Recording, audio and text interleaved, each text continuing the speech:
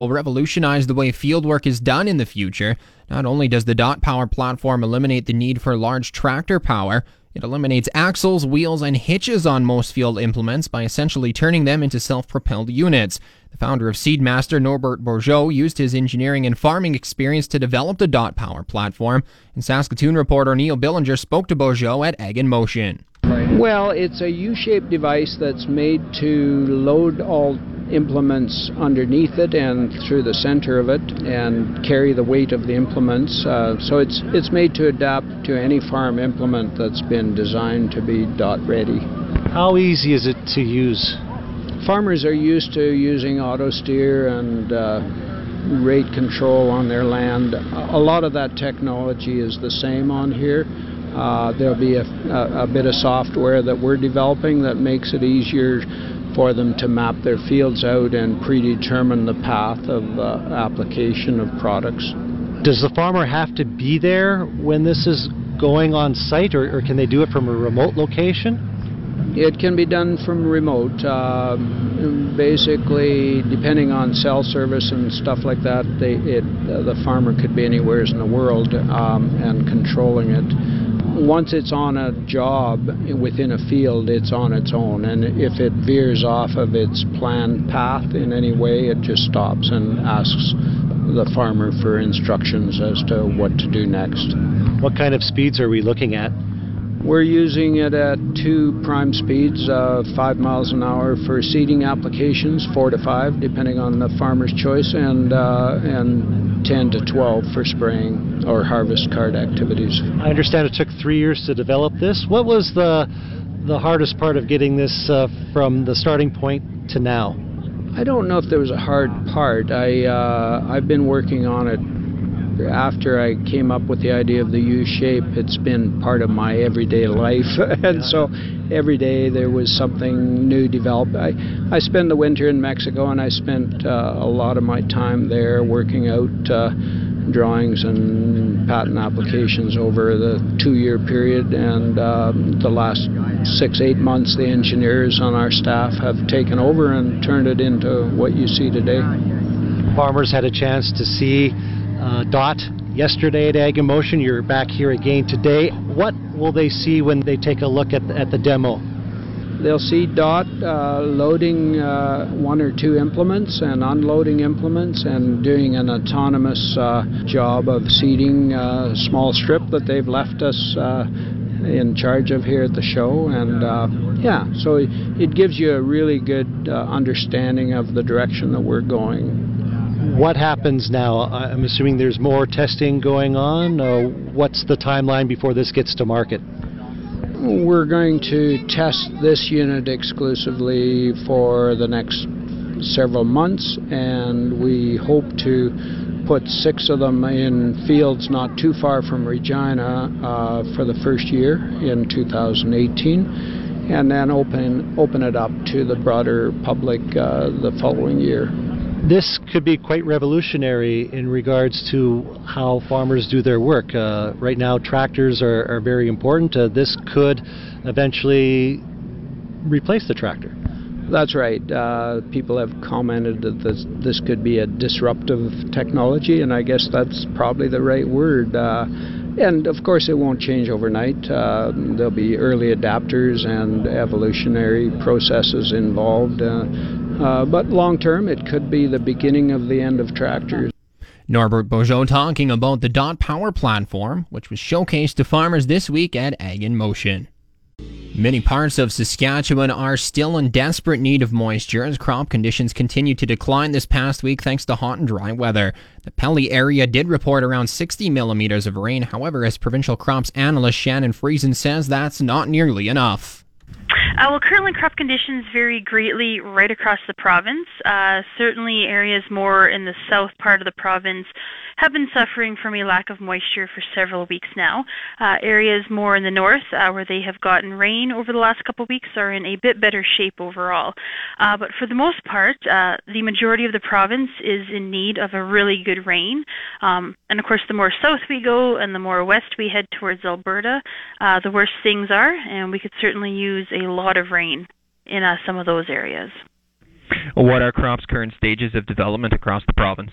Well, at the moment, crops are advancing fairly quickly, but fairly normally as well. So 71% of the fall cereals, 62% of the spring cereals, 61% of the oil seeds, and 70% of the pulse crops are all at their normal stages of development for this time of year.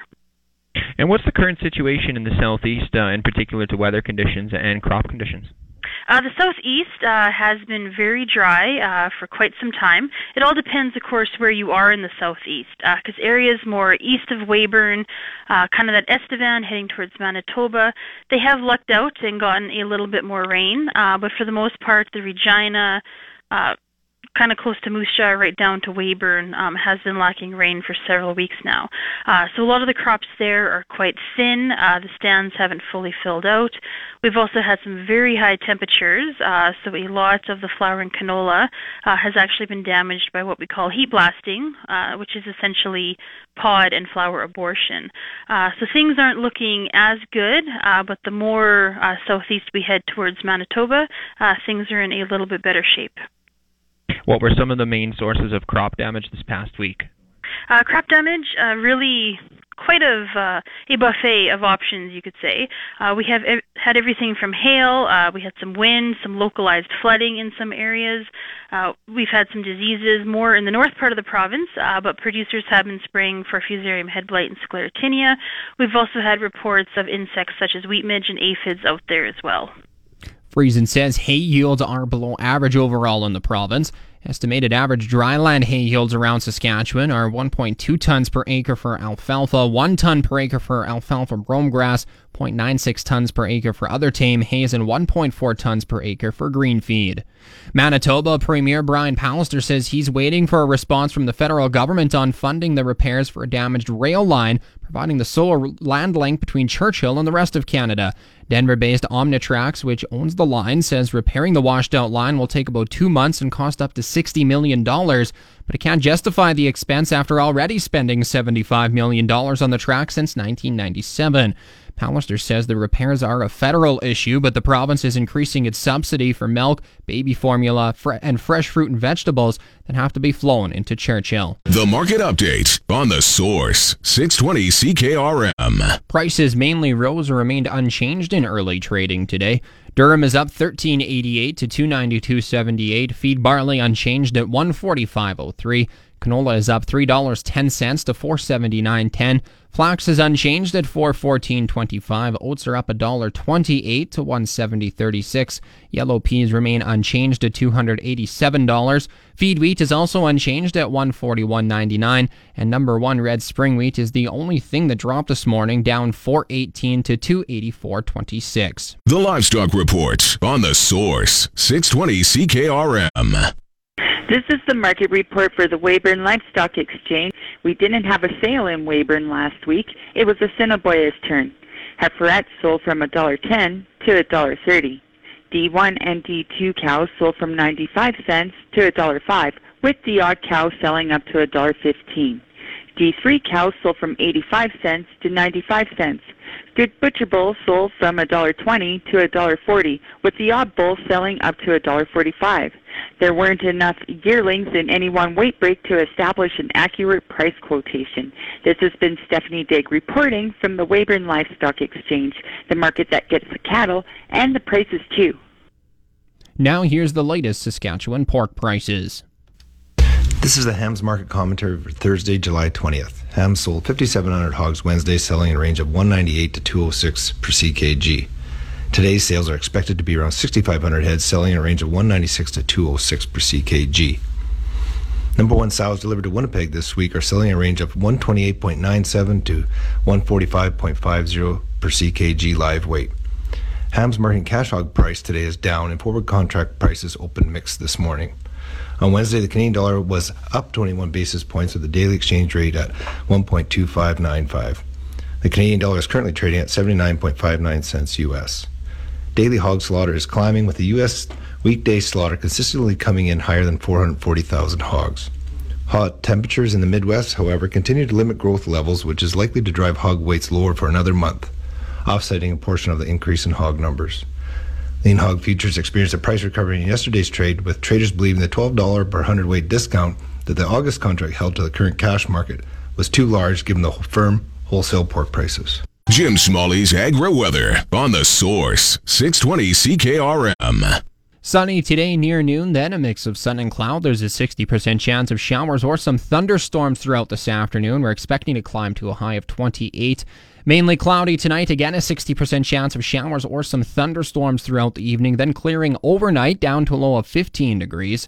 A mix of sun and cloud tomorrow. Once again, the risk of a thunderstorm throughout the afternoon, a high of 26 down to a low of 14. Saturday, a mix of sun and cloud, 25 for a high and a low of 13 degrees. Sunday, sunshine, a high of 30 and a low of 15. Monday, more sunshine and a hot high of 34. The normal daytime high this time of year is around 26. The normal overnight low is around 11 degrees. The sun rose at 5:10 this morning. It should set around 9 o'clock this evening. Around the province right now, Estevan is 25, Prince Albert 23, Saskatoon 26, it's 29 in Swift Current, Weyburn is 27, and Yorkton is sitting at 25. This hour in Moose Jaw, mainly sunny skies and 29. Here in Regina, partly cloudy and 27. That's Saskatchewan Agriculture Today. Once again, for Jim Smalley, I'm Drew Postey.